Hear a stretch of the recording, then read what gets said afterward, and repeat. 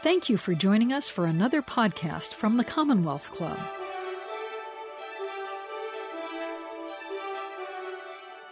Hello and welcome. My name is Robert Milton. I'm the co-chair of the Member-led arts firm for the Commonwealth Club.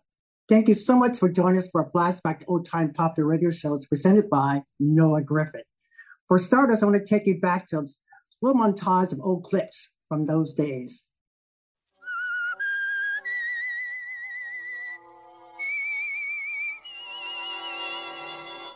I am the Whistler, and I know many things, for I walk by night. I know many strange tales hidden in the hearts of men and women who have stepped into the shadows.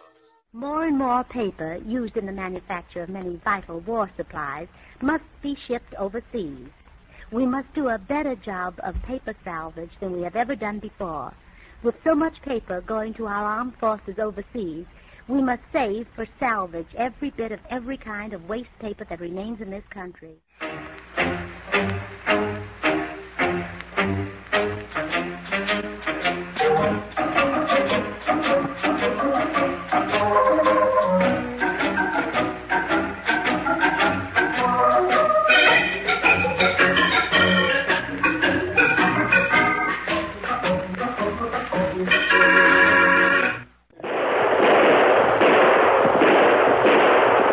Fiery horse with the speed of light, a cloud of dust and a hurry. Hi-Yo Silver, the Lone Ranger.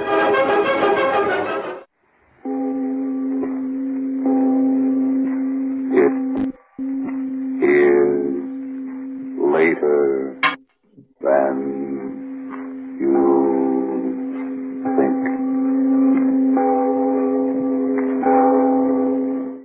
Old-time radio shows were loved and embraced by many. Noah Griffin will take us back to the most popular and favorite radio shows of their day, from nightlife crime scenes to soap operas, detectives, mystery shows, family sitcoms, and westerns. The presentation will conclude with the Q&A, so have your questions ready. Before I introduce Noah, a little background about our presenter. It's always good to have some context. Noah Griffin's a native San Franciscan, a former television talk show host, and a former radio broadcast host for WJIB Radio in Boston, KFOG, and KTO in San Francisco. Noah's interest in popular radio shows started when he was 6 years old when he was giving his first Hopalong Cassidy radio. We're so honored to have him today. Welcome, Noah. How are you? I'm wonderful, Robert, and thank you so much for having me on the program. It's a great honor and privilege. Are you ready to take us back to that old world radio? Yeah, it was a lot of fun. My parents bought me a Hopalong Cassidy radio with a cutout of Hoppy on top of Topper. It was silver cutout on a red radio, and I remember it because the first radio programs I listened to were Big John and Sparky, which is related to you on the earlier montage. And I thought Sparky was real, but he was actually a little elf that was the imagination of the show's creator. And my parents took me to the Civic Auditorium when I was 6 years old to see Sparky, and I was so disappointed to find out he wasn't real because for me, he was real. Hopalong Cassidy actually was real. I found out later on. You know, a lot of those shows, those adventure shows, those westerns were interesting to kids. And so I would watch a lot of those and I listened to a lot of those, and they switched on over to television. William Boyd was the fellow who played Hopalong Cassidy. He was in his day a B actor and a drunk and a roue. And he got the role to play Hopalong Cassidy, and he realized that children were going to be listening to his program. And so he cleaned up his entire act. He drank nothing but milk after that. He changed Hoppy to kind of a rootin' tootin' sort of guy to a straight shooting Western fellow with the hat and all. And at the height of his career, he had 1,000 items that were in his name, Hopalong Cassidy, toothpaste, Hopalong Cassidy, horses that you could get, stick horses, those pop guns that kids all remember back in the day, that they're just, you'd have holsters and you play cowboys and Indians, which probably isn't appropriate to play today, but that's what we played back in the day. And it was a lot of fun. And in fact, that old Hopalong Cassidy radio, and my boy, he's 24, I was just a little kid. KSFO used to play those old-time radio programs. And I turned on the Hopalong Cassidy radio, and he could see the tubes warming up in the back. They had all the tubes. And it just happened to turn on to KSFO playing The Life of Riley, which we'll talk about a little bit later. So for years, he only thought old-time radio programs came out of that old-time radio. Every other radio in the house was appropriate for what you would the normal fare. But that was fascinating to me. And I got more interested in it when I was on KGO radio, because once a month, we would do either old-time radio or old-time television shows. And some of the ones were just absolutely fascinating and a lot of fun. One of the ones that switched over from radio to television was the Lone Ranger show. That was out of WXYZ in Detroit, and it began on November 27th, 1933. And then it spread up to WGN in Chicago and the WOR New York. And those three stations formed the backbone of what was then called the Mutual Network in 1934, with WOR as the hub of the Lone Ranger, its biggest early evening attraction. With the Mutual Network, the Lone Ranger was first heard throughout the Midwest. He was a tough, hard man with will of iron and an unswerving sense of justice. He had few weaknesses and meted out law and order with the objectivity of a computer, as was said. And even though he never smoked nor drank, nor shot to kill, the substance of the highest ideals of the American life, the Lone Ranger maintained his credibility to the end. The first voice of the Lone Ranger was played by Jack Deeds, and within a month of that, he was replaced by George Seaton. And by May of 1933, the unheralded staffer named Earl Gasser got the role, and he played it for more than 8 years. The regional networks that we talked about were added in January of 1937, and it was added to the West Coast was added. Silver Cup Bread was the sponsor and continued to sponsor until early 1939, when Bond Bread came to pay the bills. General Foods became the sponsor in 1941.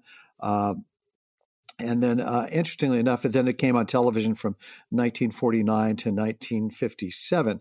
Sadly, Gasser, who is the star of the show, would always talk about automobile safety. That was his key public service announcement.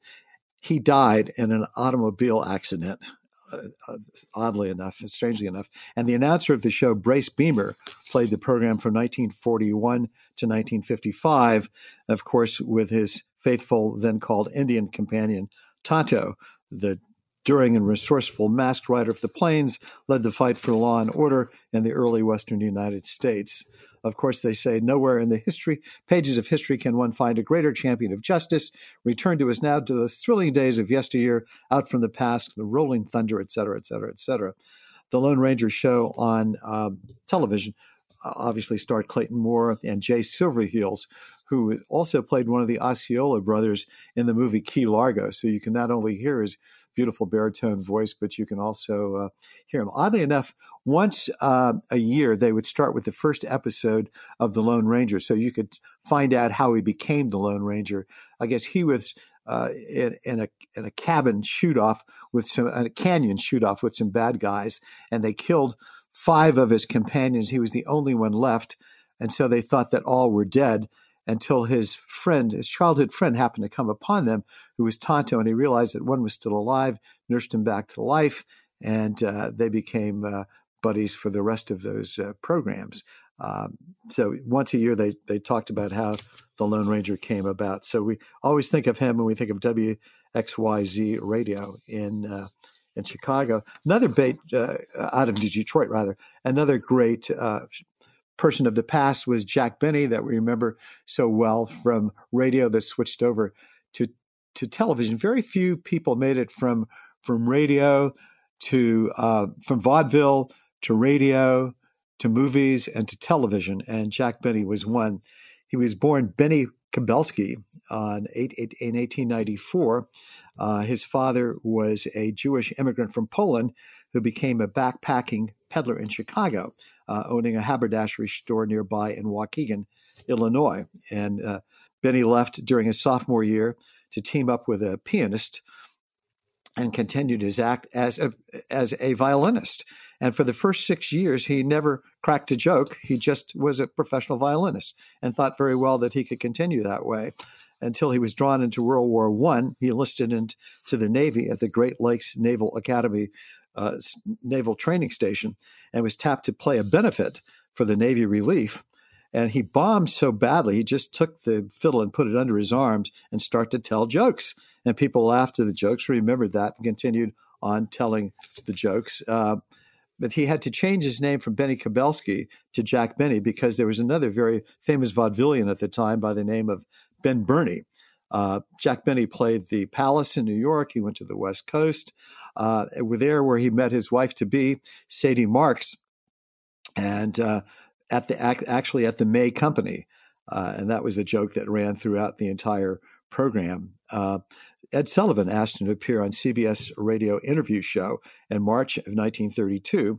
He became very popular, and then he sought to have his own program on radio, and he left a $1,400 a week job in order to do that. So he was first premiered on the NBC Blue Network on May 2nd, 1932.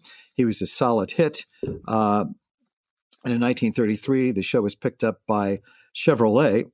Harry Cohn wrote most of the Jack Benny routines, and Ted Olson to Ted Williams, and Frank Don Bester was the band until Phil Harris took over. He and his wife were part of the show, and he would always say, "Hello, Jackson." And then Bob Crosby took the show over in the 1950s. And they had a very popular cast. Rochester was a Pullman porter scheduled to be on one show, but they brought him back, and he continued on. He was a San Francisco stageman. There's a little local link there. And then Don Wilson was his announcer for many, many years. In early years, it was produced by the major advertiser was Jell-O. But Don Wilson was a Denver guy, starting off in radio in his hometown, and played the part of a singing trio in 1924. Later, the Sportsmen joined the program. Kenny Baker was the main singer, and then, of course, replaced by Dennis Day, and also who was discovered by Mary Livingston, who was Jack's wife on the program. The writers were Sam Perrin, Milt Josephberg, and David Belcher. The show is divided into two segments, opening up in banter and then a dramatic spoof of the last half of the program. Benny was very generous in letting other people get the laughs. Rochester got the better of him. And then he had a running feud with Fred Allen, who had a very popular show. They were so well and so loved and so secure that Jack had many contests, one of which Fred Allen sponsored for the benefit of war bonds, and it was "I Can't Stand Jack Benny," which drew 300,000 entries, which was pretty fascinating at the time. Of course, one of the major voices on the program was Mel Blanc, who was his violin teacher. And one of the funny stories was that Jack Benny was scheduled to play at the White House, and he drove his car past the sentry, and the sentry recognized who he was and was waved through. And Jack Benny said to his driver, "Back that car up." And he points to his violin case. He said, "I could have had a Tommy gun in there." The sentry said, "I was afraid you might have a violin in there, Mr. Benny." Sheldon Leonard, of course, was one of the regulars on the program who played the tout when Mr. Benny when he went to the racetrack, and he would say, "Psst, hey, buddy, come over here." So that was very famous. The show continued on television until, I think, 1964, and he played a lot of benefits until 1974, and he died that year, December 26, 1974, sadly, of cancer. One of the other funny shows on television was Art Linkletter's People Are Funny. That actually started on radio in 1942, then went on to television. Art Linkletter told me, I met him one time, that he started off as an announcer at the 1939 fair on Treasure Island, and then that began from there. I asked him a question once. He also had a show called Kids Say the Darndest Things, and that moved on to television. He'd always start off with the kids on a panel. "And what did your mother tell you not to say today?" And one kid said, in the book I read, my mother said not to talk about Uncle Bill and the Coast Guard. He said, Uncle Bill and the Coast Guard.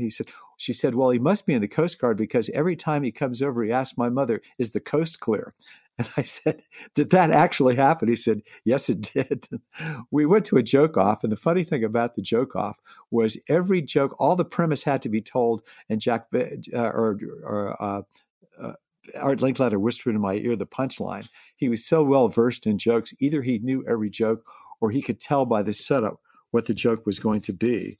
But his show lasted a long time and then went on to television. And then the other show that people remember is Groucho Marx's You Bet Your Life, which was a funny show that actually you can still find that.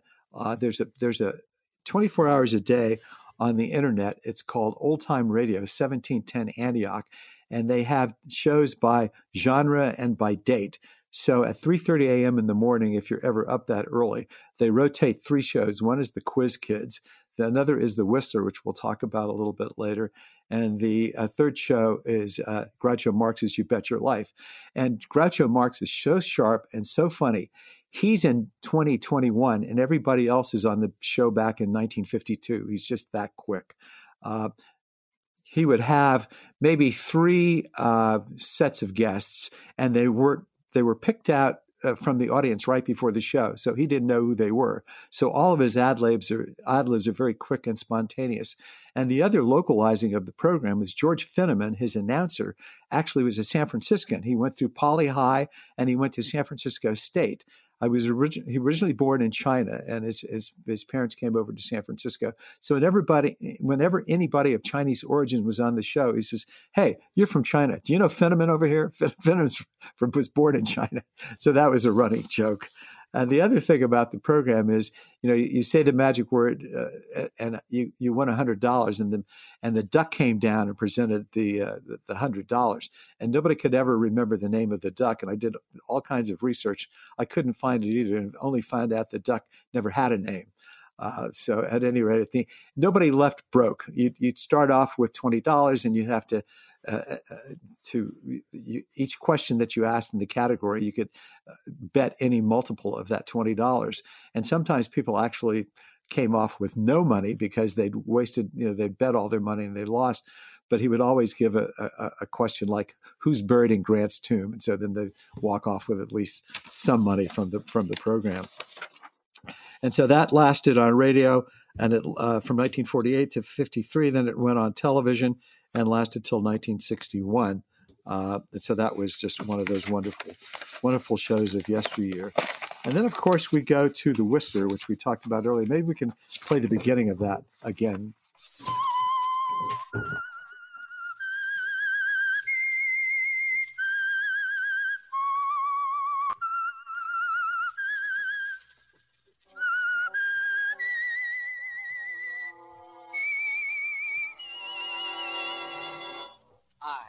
am the Whistler, and I know many things, for I walk by night.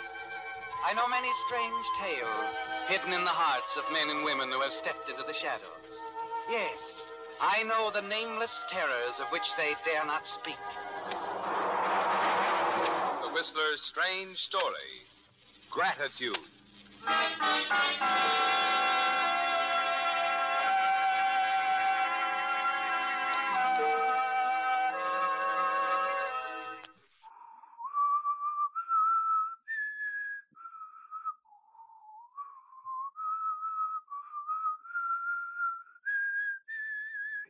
Those are the 13 notes that was the beginning of the Whistler, and it was brought to you by Signal Oil.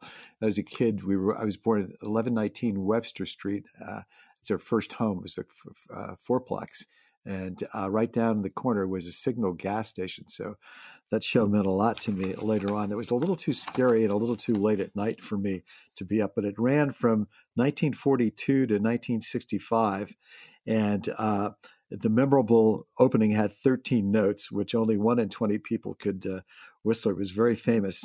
And the opening lines were, "I am the Whistler, and I know many things, for I walk by night. I know many strange tales, many secrets hidden in the hearts of men and women who have stepped into the shadows. Yes, I know the names of terrors which they dare not speak. The show is interesting to me because, as I said, I grew up down the street from a Signal gas station. An old-timer, Sidney Amber, who at the time, a few years ago, was 109, he greeted the folks at Sears Fine Foods, where I took my boys. And he said that at the end of that block where I was born, when he was a boy, was a livery stable. So that was one of the memorable things that localizes that program to me. Wonderful program. Very scary if you're a young child. So a lot of these I went back to as an adult, and I'd have those programs on Friday night, at least once a month on KGO. And we'd ask people, if people have questions now, they can tune in about various shows because I have the book in front of me. If I don't remember the show, I can certainly go through the book and find it for you. There's a wonderful show that Ken Burns did called The Empire of the Air, and it was produced in 1992. And it talked about the men who started and began radio and what a revolutionary thing it was. I had an argument with a friend one time whether what was more revolutionary, radio or television. And he won the bet with me. I took television, he took radio. He said radio actually was the first medium that brought entertainment into the home. Television just stepped it up in terms of sight, sound, and motion. And each level thought that it was going to end the previous one because vaudeville thought that radio would end vaudeville, and it really never did. And television thought the people in radio thought that television would end radio, and it never did. And I could. The thing that I remember most about that program is at the end of the show, they had some little kid say that I think radio is better than television. And the announcer asked why. He said, the pictures were better. And if you think about it, it was a theater of the mind. That was a very famous saying about radio. If you go down to, if those who are old enough to remember Jack Benny's Vault, he would keep the thing about Benny, the two things he stressed about himself on the program is one that he was very vain, and the other one is he was very cheap, and he'd keep all his money in a vault. And you'd hear them going down the stairs, the creaky stairs, and you get there, and he had some old guard there that had lost track of time, and he said, "Are you still protecting me from the redcoats, Mr. Benny?" But in your mind, that vault was always as you pictured it. When you got on television, it was a little bit different because you had to see it the way the producers of the show saw it. So it really never took the place of what was in your mind at the time. And so there was nothing better as a kid than to, turn the lights out and be underneath the covers and to listen to the radio shows that perhaps were a little bit older than your parents would allow you to listen to.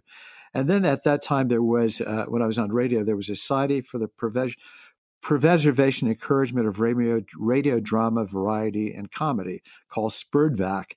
And I think you can still find them on the internet and send off for those old-time radio shows that you like and you remember. And one of the big thrills for me was to do the last interview with Carlton E. Morse.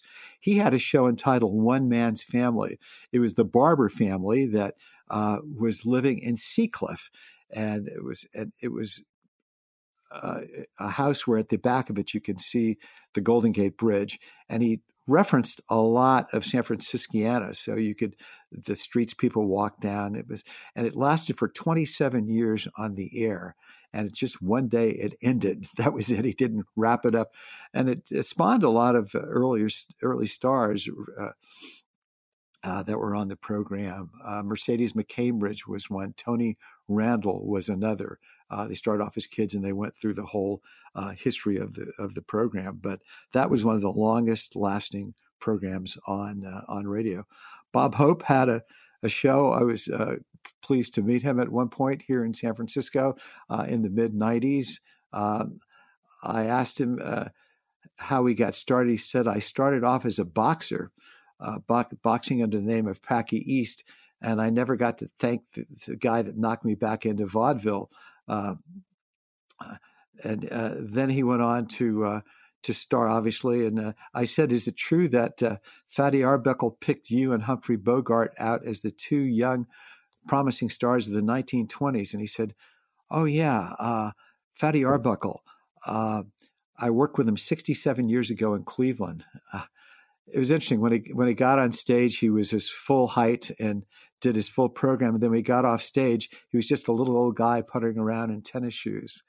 So that was a fascinating opportunity to meet somebody that was a hero and brought so much joy to so many of folks. When he said he boxed under the name of Packy East, it brought to mind one of his old jokes. I said, I thought you boxed under the name of Rembrandt because you were always on the canvas. And he laughed, and I was just pleased that after so many jokes that I got the opportunity to laugh at from Bob Hope, I had a chance to make him laugh. So that was wonderful. I'm sure your listeners have quite a lot of questions, and I'd be happy to go to any, or you might have some of your own. I do. I've so many questions, actually. So were the radio programs during that time, were they pre-recorded? Were they live or pre-recorded?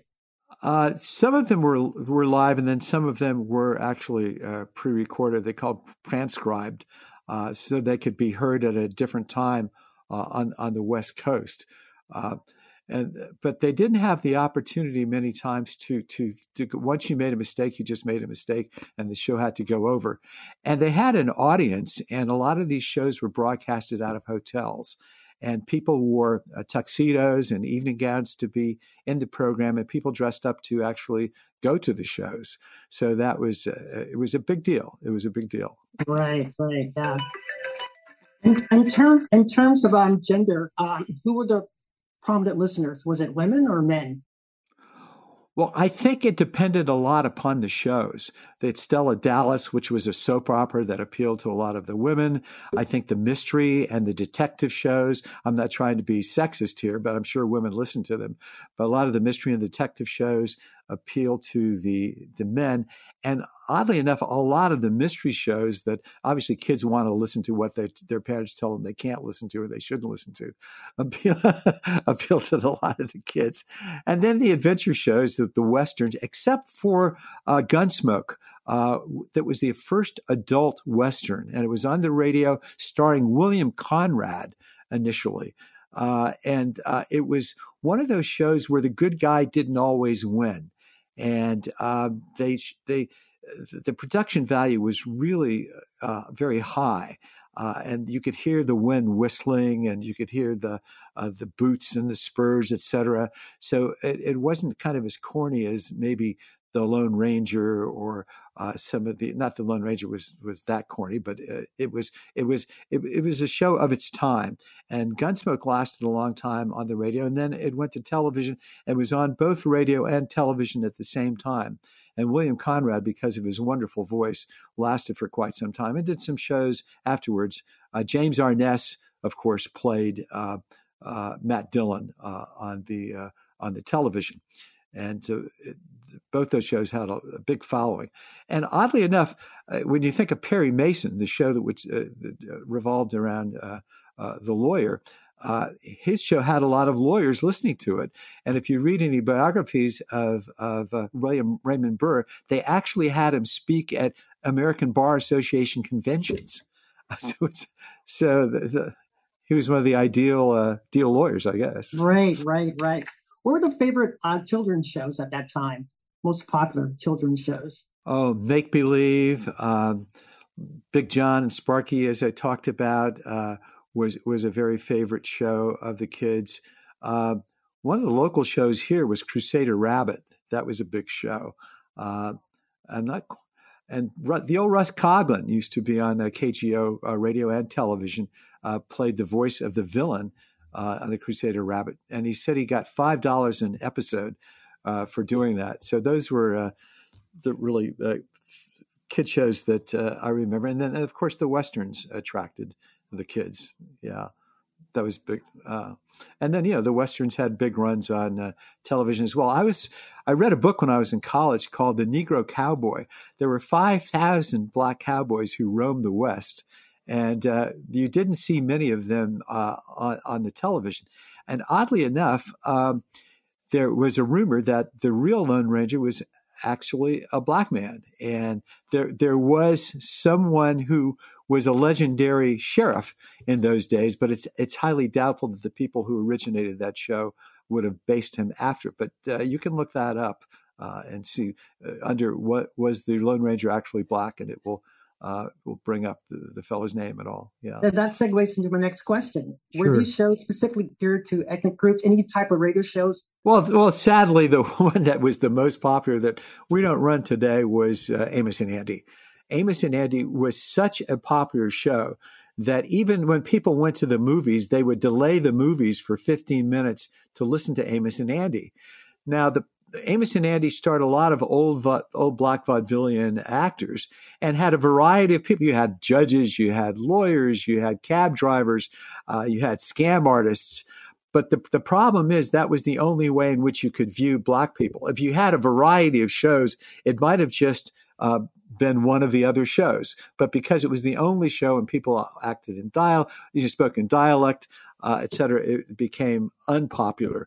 And the other thing was the two white guys on the radio portrayed Amos and Andy, and it wasn't until you got to the television that you had black actors actually portraying. But I don't really know of any serious program in those days that was portrayed by black folks. Even like the Charlie Chan shows were white people affecting a so-called Chinese accent, as the white folks affecting a Southern or a so-called black dialect on the radio. And of course, they couldn't do that with the blackface on television, so that didn't work. Right. So we do have a question. The question is, what are the best books to read or have as a reference guide? Well, there are two that I use, one for radio and one for television, and that's after culling through a lot. This one is called Tune In Yesterday, The Ultimate Encyclopedia of Old-Time Radio, 1925 to 1976. And it has the plots and the stars of all of the shows from that era. Even the breakfast show, Don McNeil's breakfast show, we used to play that every morning. We'd march around the breakfast table when I was a kid. That was very popular. And so that's kind of the authority on that. And the one that I used when I was on the radio was Total Television. Now the book would have to be an encyclopedia with all the shows that are on television. And this was a comprehensive guide to programming from 1948 to what was then called the present. And that was by Alex McNeil. And those are the two programs, if you're into nostalgia and going back to find out what was on back in the day, what was on at the time, what times they were on, what stations they moved to. I'm opening it right now to Mr. Keen, Tracer of Lost Persons, first heard on NBC, October 12th, 1937, as a 3 times a week, 15-minute serial for Bisadol. Mr. Keen might legitimately be called Mr. Chameleon's grandfather. There was another wonderful show that was a quiz show that was called Information Please, which was on the air from 1938 to 1948. And they'd have 4 experts. And you would get so much money if your question was chosen. If your question stumped the experts, you'd get more money. And then as the show went on and the budget became greater, you get an entire set of the Encyclopedia Britannica. And then the show was very big in the war bond efforts. And they would sometimes go to different cities to produce the show. But Oscar Levant was one of the regulars, John Kiernan, and they had one other one. His name escapes me right now, but that was a great show. Interesting, yeah.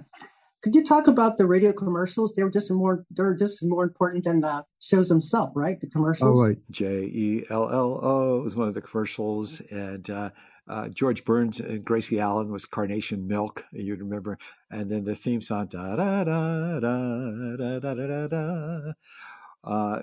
Yeah, those were, and then in those days they would slip the commercial into the body of the program, like Johnson's Wax would be slipped into the program at some point.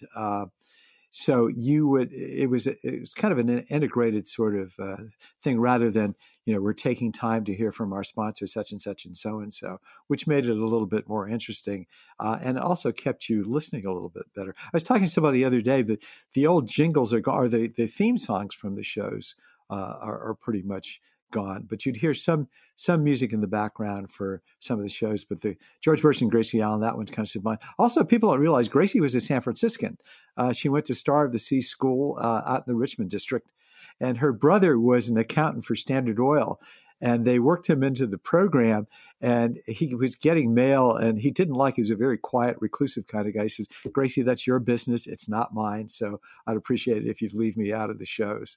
And when they first started off, she was the straight woman, and then George was the funny guy. And then they flipped it.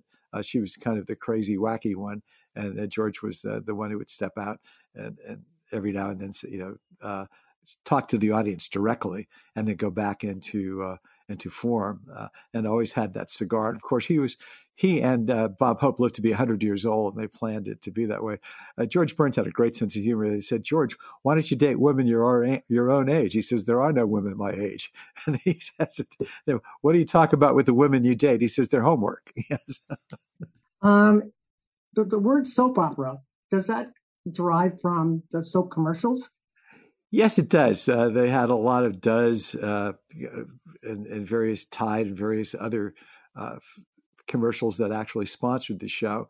And they would go from day to day and sometimes once a week, but they were usually, maybe 15-minute segments, and then they went to half-an-hour segments. And you can picture mothers ironing and listening to the programs.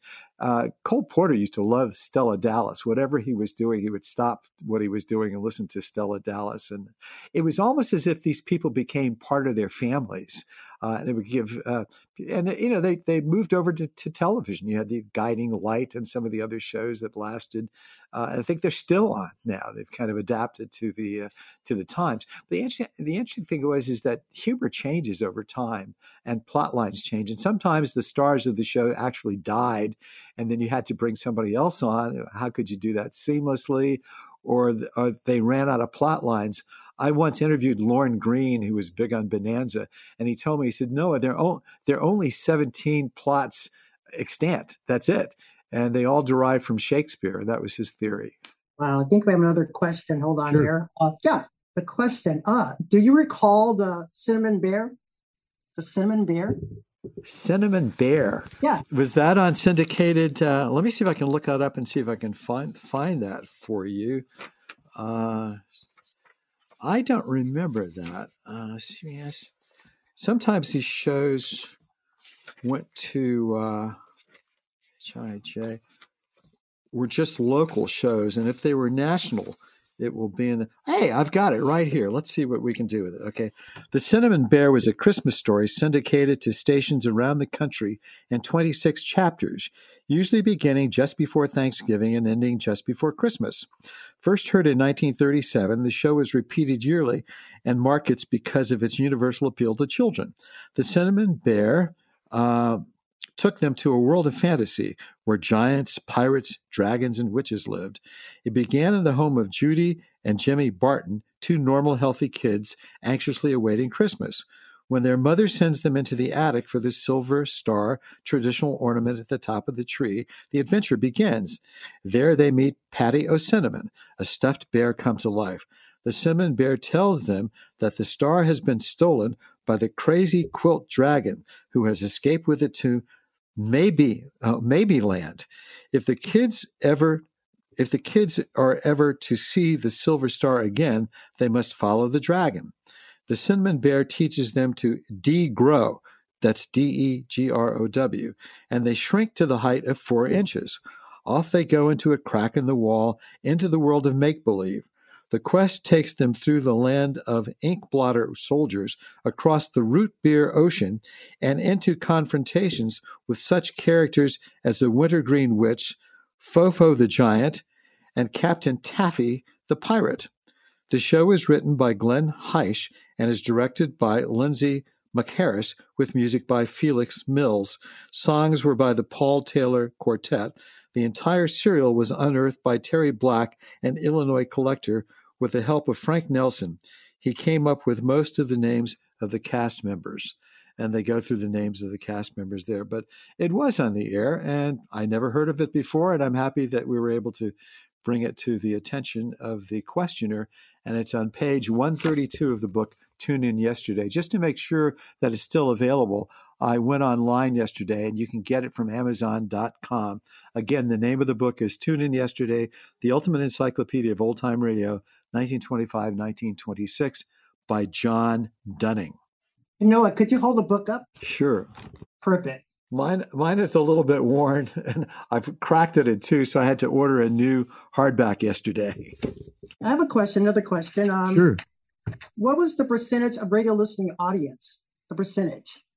Did everyone have a radio back then? Pretty much once they came down in price. They were fairly expensive initially, and when they came down in price, I was talking to a fellow the other day about the early radio, the transistor radios of our day. And in 1957-58, they were patterned after Sputnik, and they looked like a little space radio, and they had an antenna which came up, and they had alligator clips, which you clipped to the to something like a fence to ground it. And the thing I remember most was about a transistor radio. I think it was 1959. Willie McCovey came up to bat to play for the Giants for the first time, and my friend Ken Matsuoka had a transistor radio which we had tethered to the cyclone fence, and he went 1 for 1. We were playing strikeout against the wall, and then we went 2 for 2. And then because he was a rookie and we were young, we would identify him with him 3 for 3, and he went 4 for 4 that day. We cut out the box score the next day. It said McCovey batting 1,000. And of course, that was before the Giants were broadcast. The first Giants broadcast was 1962 on television. So you would listen to them, and there was Russ Hodges and Lon Simmons. And I met Lon Simmons once, and I said, is it true that you started off as a baseball player, got injured, then became a carpenter, and then when you got the job with the Giants, you walked midway across the Golden Gate Bridge, and you took your carpenter's belt and you flung it? He said, no, it's not a true story, but it's good enough for you to tell, so keep telling it, kid.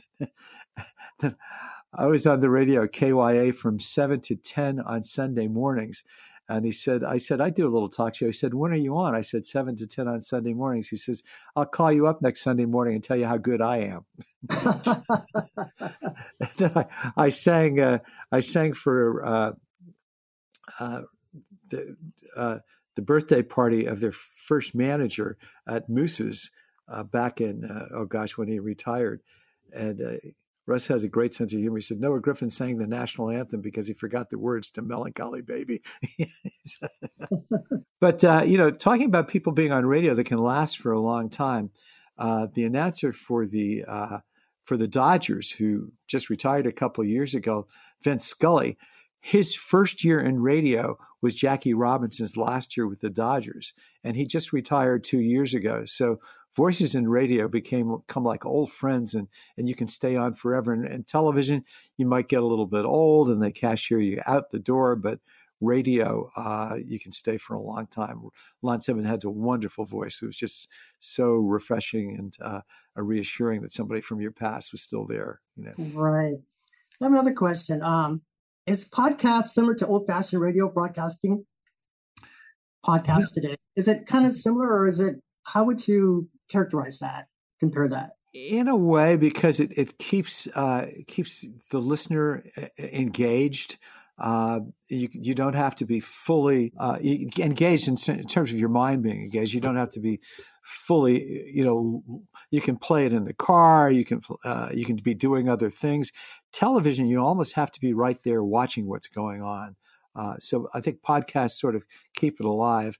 And also, people thought radio was going to go out when television came in, but I think, radios in the car are really something that people, and there's still people like KQED on the weekends, Wait, Don't Tell Me, which is a wonderful quiz program.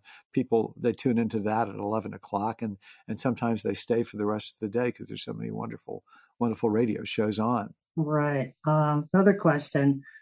Were there any social political messages in programming? Social political messages, these programs that they aired? Not really. There was Voice of America, which was aimed overseas. And then they would do bond drives during the war.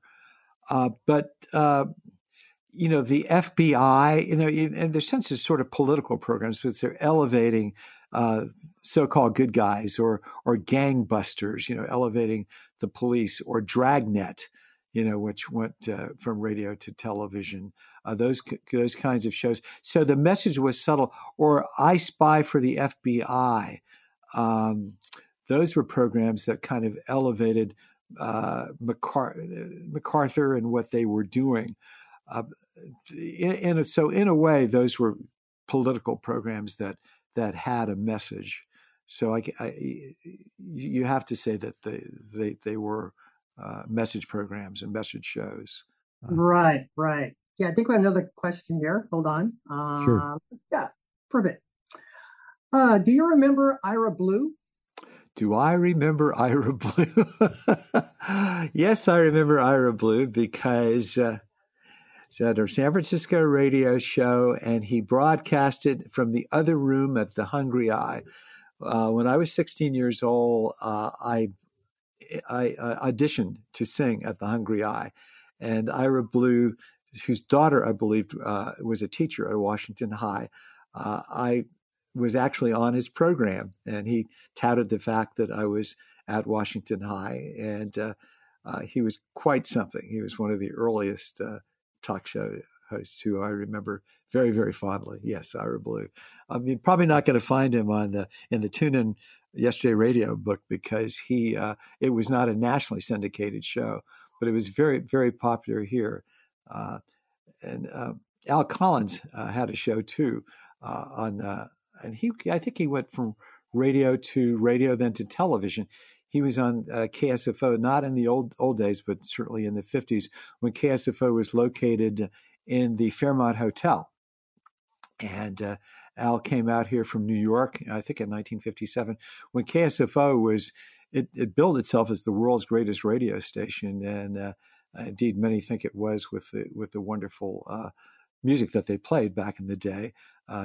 Jim Lang was on the show, and they had a 15 share of the ratings. They were a very, very popular show. When did they start? I think KSFO. There was one program. I think KCBS began under different call letters in 1913 in San Francisco. KSFO switched call letters. I think it might have been KTAB first over in Oakland, then coming to San Francisco. Of course, its mainstay was Don Sherwood, who was on in the morning, who everybody listened to. He was just had a fantastic listenership. A lot of folks got their start on that program. Jim Lang told me there were only 10 stations on the radio dial. And get this, they carried both the San Francisco Giants and the San Francisco 49ers. They had front row seats to all the acts that came to the Venetian Room. And when I worked for KGO, we were so popular at the time that when a celebrity came to town, if they didn't come on our radio show first and they went on television, we wouldn't have them on. They had to be on KGO radio first before they went anyplace else. Right. I think we have another question here. Hold on. Can you talk about Candy Matson? Candy Matson, which is originated in San Francisco. Oh, yes, it did. Yes, it did. Yes, it did. And I'm going to look that up. Those are one of the few women that actually starred in a radio drama. And I found that here. Here we go. Candy Matson, undoubtedly one of the brightest, most unusual detective shows of the air, originated at KNBC San Francisco and was first heard on Pacific Coast NBC stations June 29th, 1949. It starred Natalie Masters as the chic, beautiful girl Candy, whose crisp voice meant business. She operated out of her San Francisco apartment, telephone Yukon 28209, and managed to scare up as many murders as most male gumshoes. The murder element was always prevalent in Candy Matson. though character was developed to a degree not always found in series detectives. Candy was portrayed as an extremely feminine heroine, but without a trace of squeamishness. Somewhere along the line, she also dragged in her friend Rembrandt Watson, played by Jack Thomas. Watson wasn't much in the down and dirty department, being something of a cream puff, so he usually handled record checking and other legwork. Candy's male idol was San Francisco policeman Ray Millard, well played by Henry Leff. Eloise Rowan played the organ music, and Dudley Manlow was announcer. The show is written and produced by Natalie's husband, Monte Masters, and they were heard until May 21st, 1951. That was the grand day when Millard finally popped the question. Candy didn't give him much of an instant answer, but Millard announced with grand authority that it would be his last case, and it was. Thank you for bringing that up. Wow. That's interesting how they switched the roles there in that show. So I would say she was pretty much of a standard bearer. Thank you for remembering Candy Matson. Candy Matson, Matson, like Matson Lines. Exactly. What were some of the earliest radio shows? Some of the really early ones? Well, some of the early ones were actually news programs themselves. They were programs that literally later on featured music. For instance, there was a radio show from the Cotton Club between 1927 and 1931 that made Duke Ellington famous, because Duke Ellington became nationalized at that point.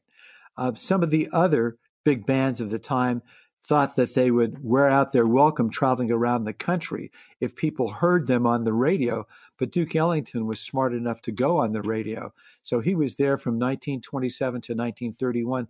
That was the longest time he ever stayed in one place, because the rest of the time he was on the air.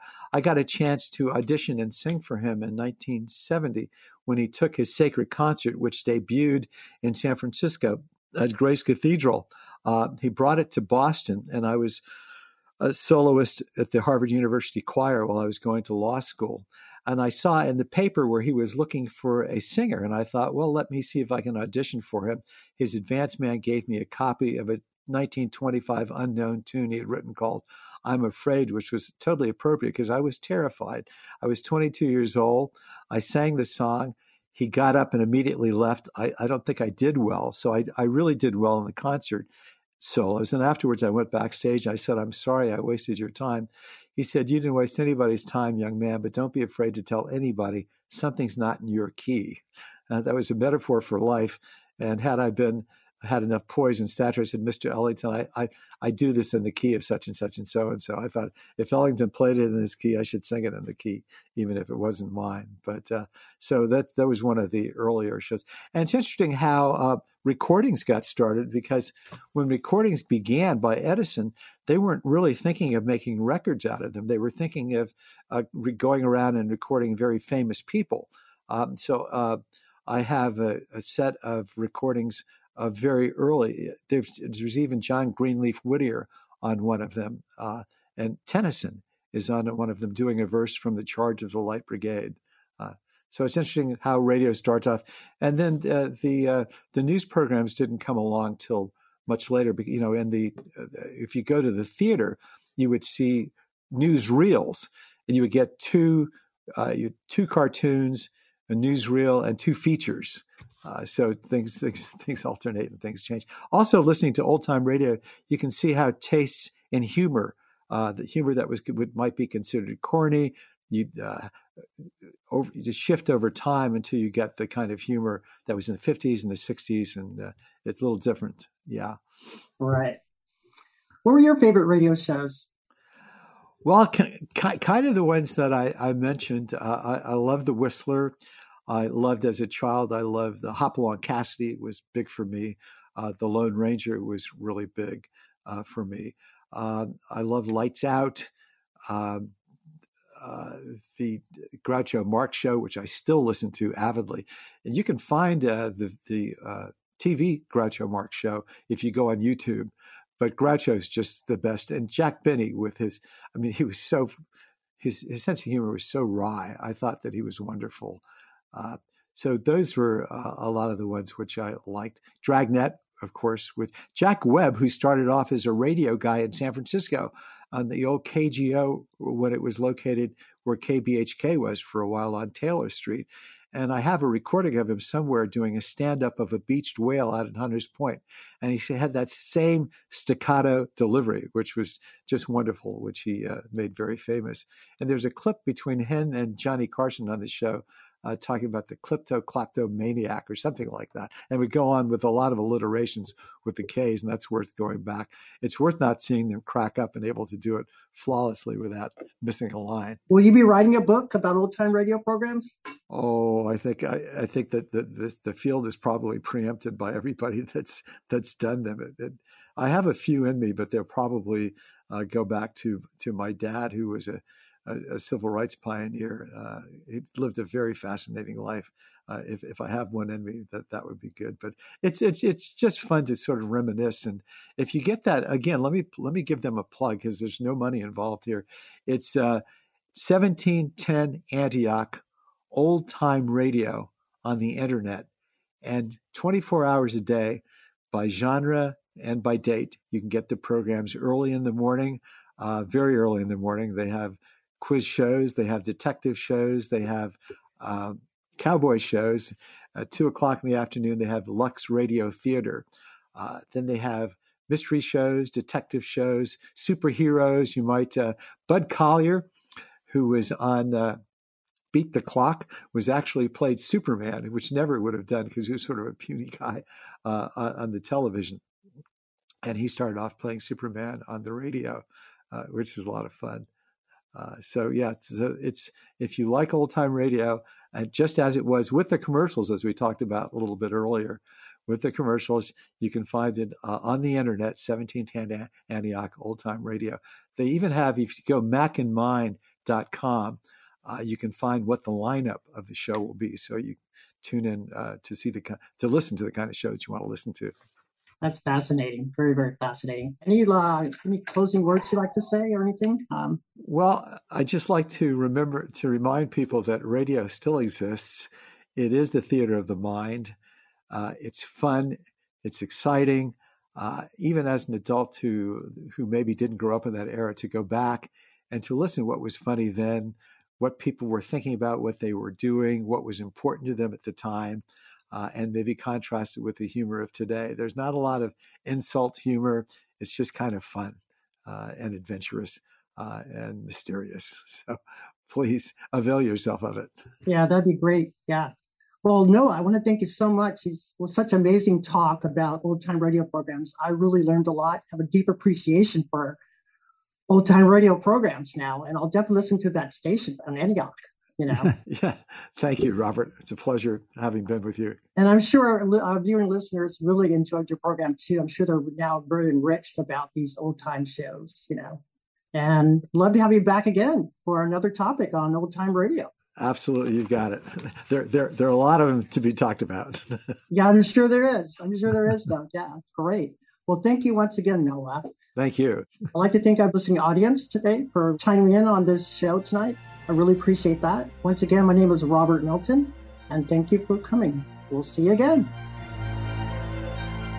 You've been listening to the Commonwealth Club of California. Hear thousands of our podcasts on Apple Podcasts, Google Play, and Stitcher. If you like what you've heard, please consider supporting our work and help us bring 500 programs a year to listeners like you. Go to commonwealthclub.org/donate. Think your way around the world with our travel programs to exciting domestic and international destinations. And when you're in the Bay Area, please join us live at our events. Thank you for listening and for your support.